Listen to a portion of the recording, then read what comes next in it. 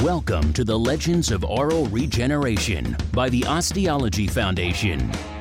One host, one guest, and a whole bunch of experience and expertise. Meet the people behind the names and get unique insights.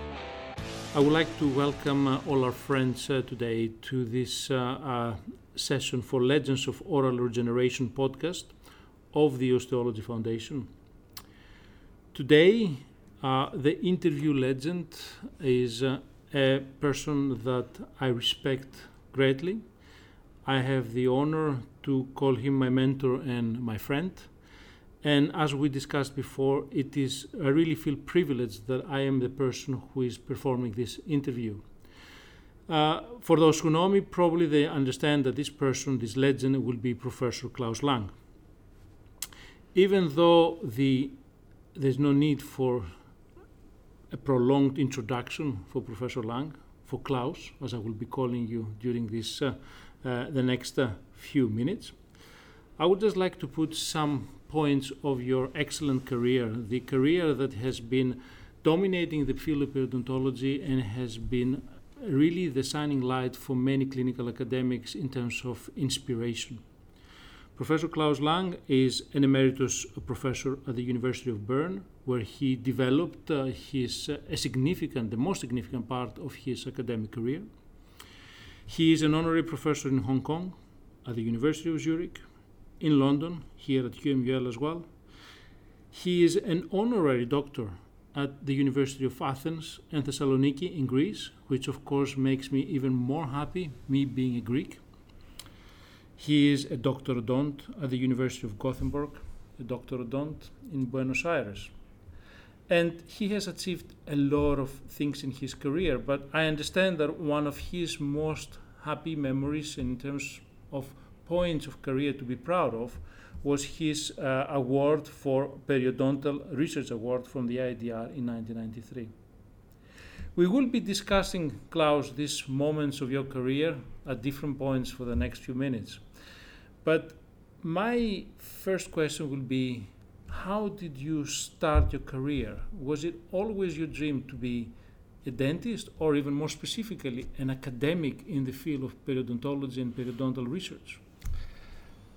Well, if you ask like that, I must say no.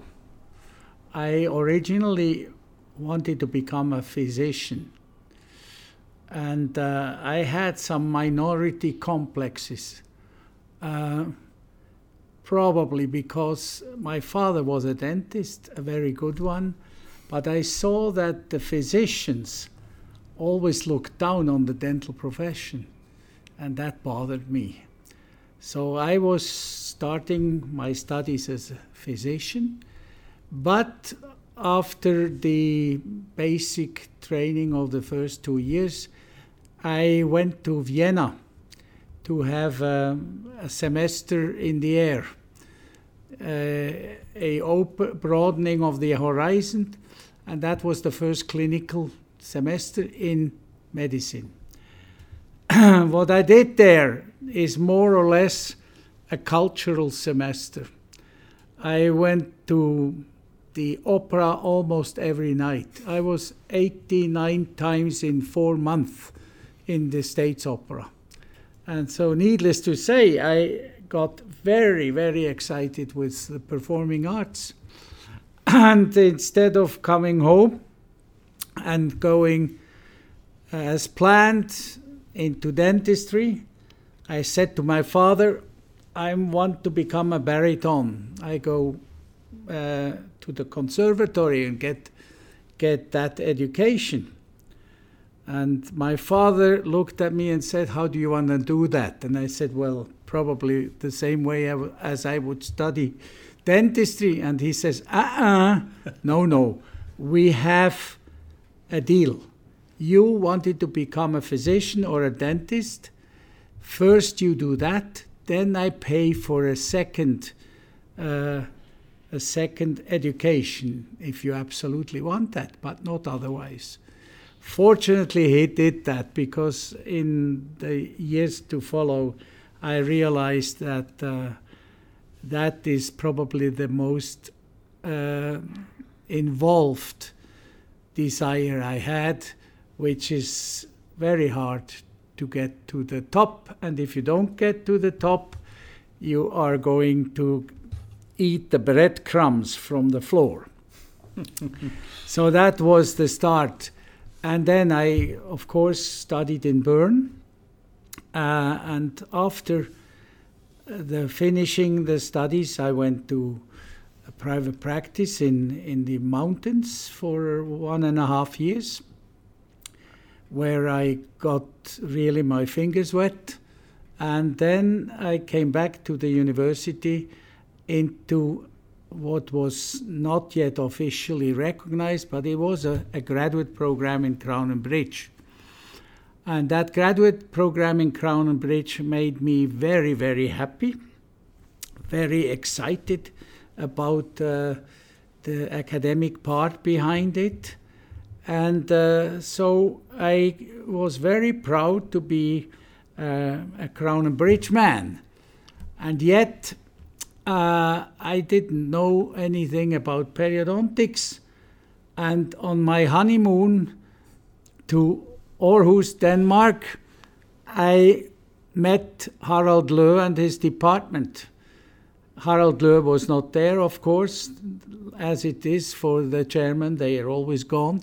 But somebody else showed me their slide tapes, and I felt, all of a sudden, I felt, for heaven's sake, this is a completely different world than the mechanically oriented world I was in there before. So I applied. I was accepted, but I had to bring my own money.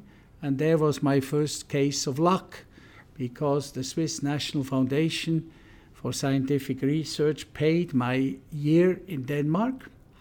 I went there and I fell from the sky. I all of a sudden realized that dentistry was a biological subject, not a mechanical one.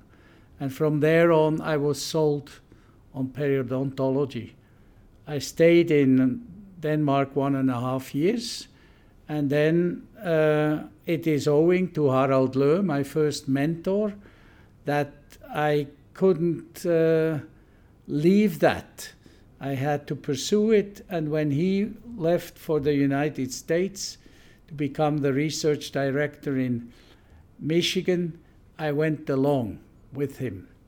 And there I was lucky the second time, because I got one of the best mentors in the field, which was another Norwegian. Harald Løe is Norwegian. The other Norwegian was Sigurd Ramfjord. So with these two mentors, I had, at the end of the training in Michigan, I had a rucksack that nobody could beat. Really, I came back home into the third world country of Switzerland in perio, and I had a job to do. And that means to implement perio in Crown and Bridge first. And I did that. I took a job in Crown and Bridge prosthetics.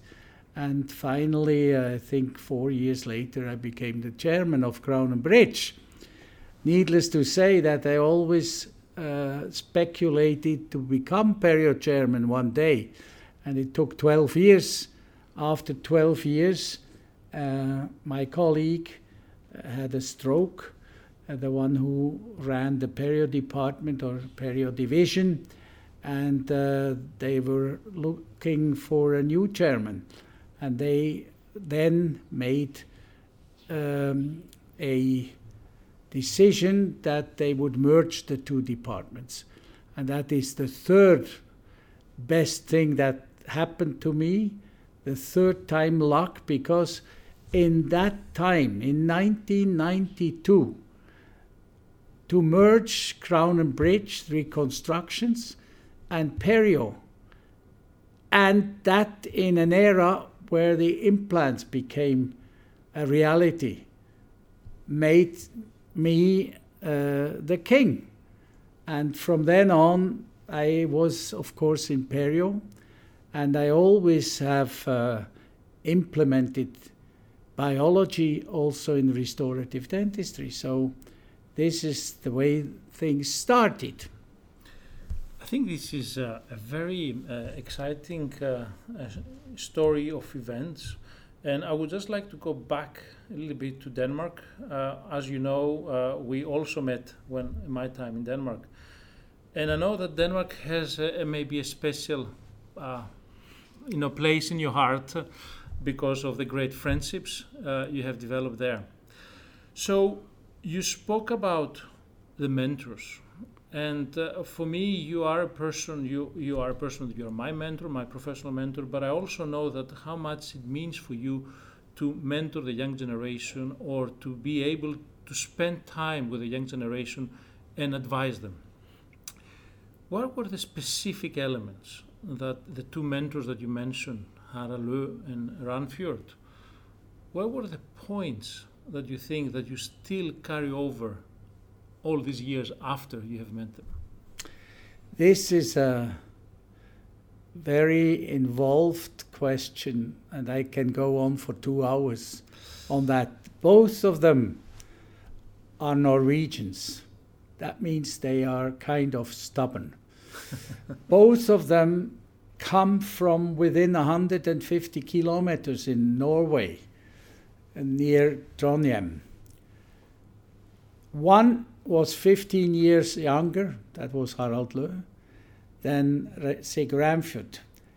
And both had a very strict concept of what they believed in.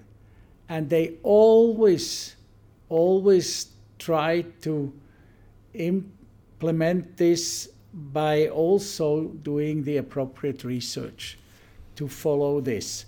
So Sig Ranfjord was probably the first one who did longitudinal studies that we today call evidence-based clinical research. He has started with this, and he started about 5 years before I went to Michigan. And Harald Løe, of course, is the author of the, I can say, earth-shaking study on experimental gingivitis in man.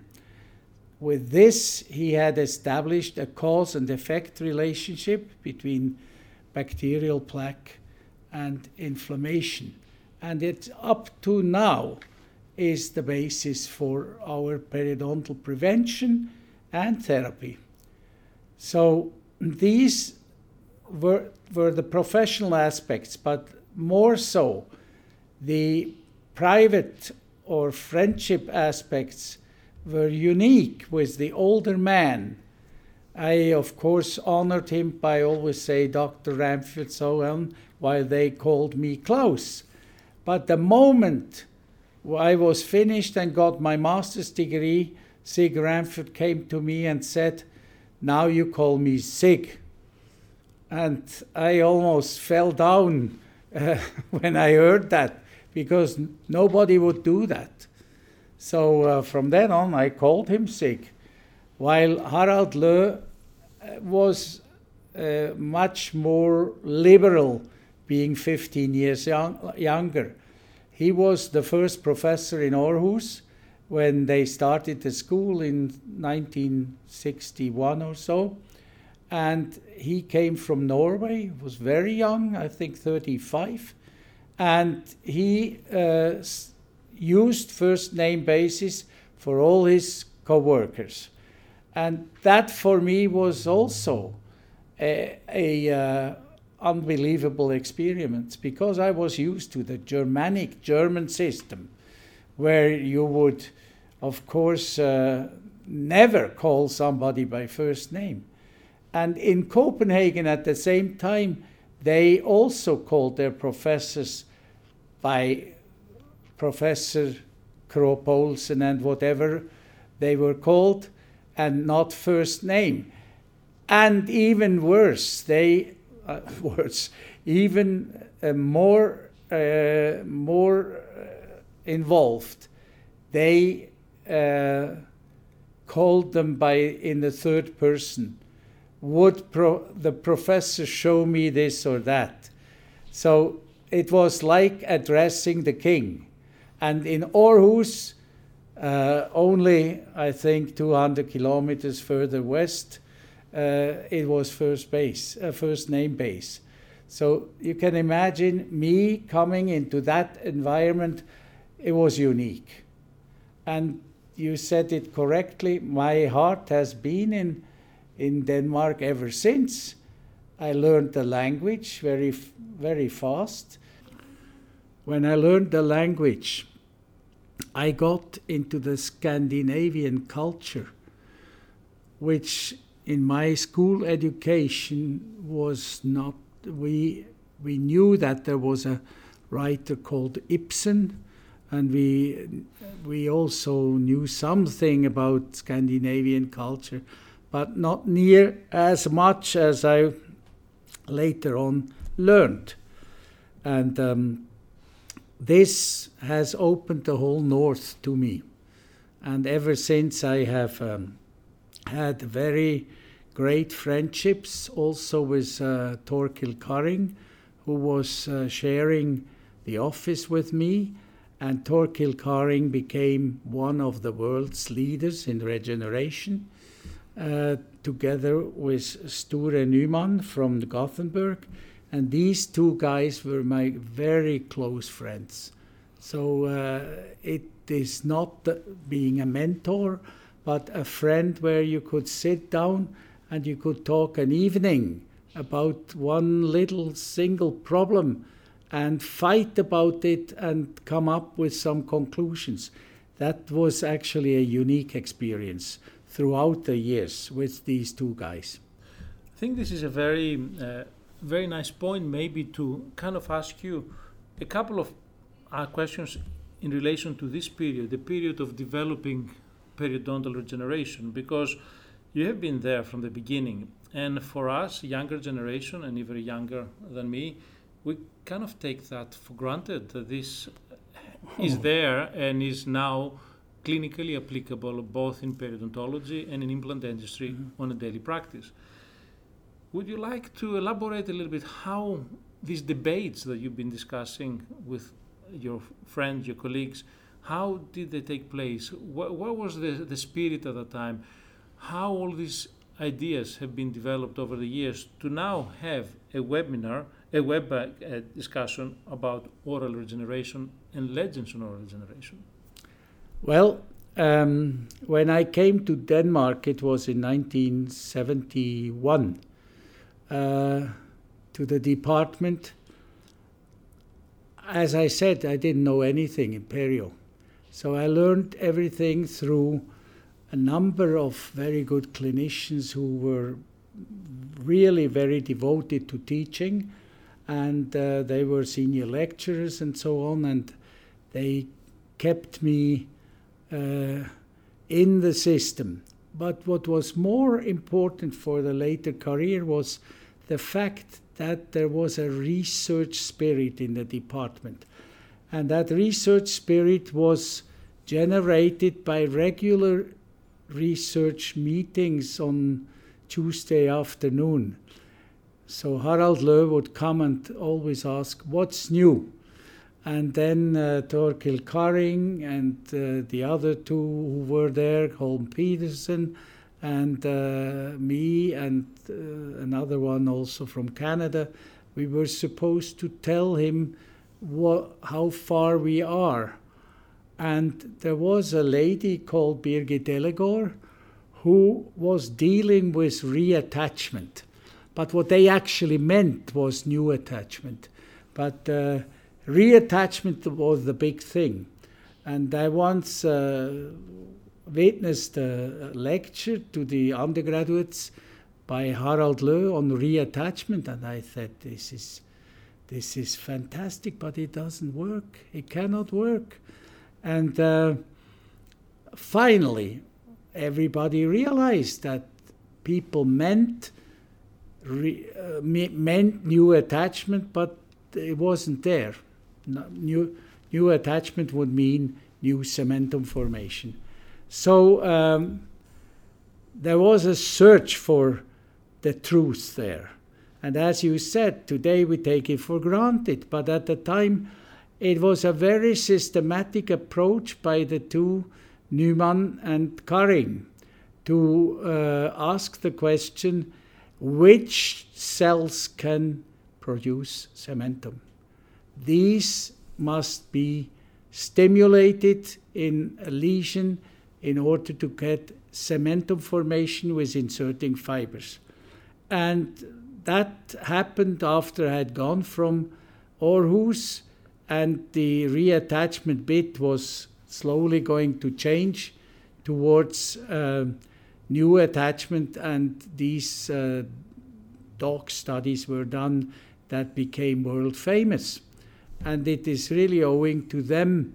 And I must mention also Jan Linde, who was also instrumental in this. So this was the Scandinavian group between Aarhus and Gothenburg, which gave us this principle of regeneration. So I understand that you moved then to your own department in Bern, you build it up, and I can see, following your career and the literature, this systematic approach that you moved and you applied in your own research, in clinical research, with the chlorhexidine studies, but also, even more importantly, for the discussion of regeneration in the field of bone regeneration and implant dentistry. Looking back, what do you think were milestones in your area, in your academic research in this field of bone regeneration and implant dentistry, from the moment that you start developing this portfolio of activities in your own department? You see, one doesn't necessarily develop things planned all the way through, but you take the next step, and when you take the next step, you get an answer and 15 new questions. So then I was, of course, also limited by the facilities. I could not do animal research in Bern, but I tried to do it all over the world. I kept on doing animal research in Michigan and so on. But I think the greatest wow experience was when I realized that bleeding on probing was really a very key symptom for inflammation. And I started in 1986 doing the first study on looking at the prognostic value of bleeding sites. This was far away from what it is today, but it was the start. And I would say that one of my research branches was always clinical research using the patient's own data to prognosticate and to guide the therapy. That later on materialized in studies on maintenance patients that we have published, and I think contributed with this. So it is, I wouldn't claim that the greatest impact I have had is in regeneration, but in the monitoring of teeth and implants. I think this is a very important point, especially today that we try to maintain teeth. I think we're going back to the studies and we see their importance, and some people further develop them. And I think there's a very important message on the systemic approach you had for developing this type of work. If we change a little bit the topic now, and of course an easy question would be, which I don't necessarily want you to answer it, if you had to change something in your career, or if you wanted to do something different, what would have been? Nothing. I expected that you will say that. Therefore, I will rephrase it maybe. I will rephrase it in a way, if you were about to start your career now, with the knowledge that you have accumulated and the personal, professional and personal experience you have accumulated all these years, what would you have done different, and what would be the advice to a young person today, with the realities of today? Well, I have not any factor or any story that is different from what I did, although I didn't do it in good conscience. I did a lot of things by intuition, and they happened to be successful. In other words, what do I tell my daughter, who is finishing up dentistry now and wants to go into perio? If she would be academically interested, what would I suggest to her? One thing I suggest to young people is go away. Go away into a foreign country, get yourself a good mentor, and then come back also in time. If you are for 5, 7, 10 years in another place, you will not come back. But you need to have a distance towards your own education, and you need to be influenced by a good mentor. And that happened to me automatically. But I first realized later that this was the essential thing that made me go forward. I think this is a very, very good advice for the young generation. And I certainly would recommend to everybody to follow this advice following this interview.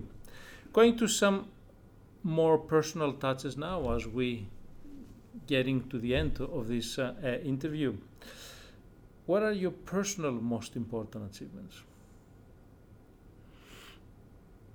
We talked about the professional, but what are your personal most important achievements, which can be related to this very important and successful career? I told you initially that I wanted to become a professional singer.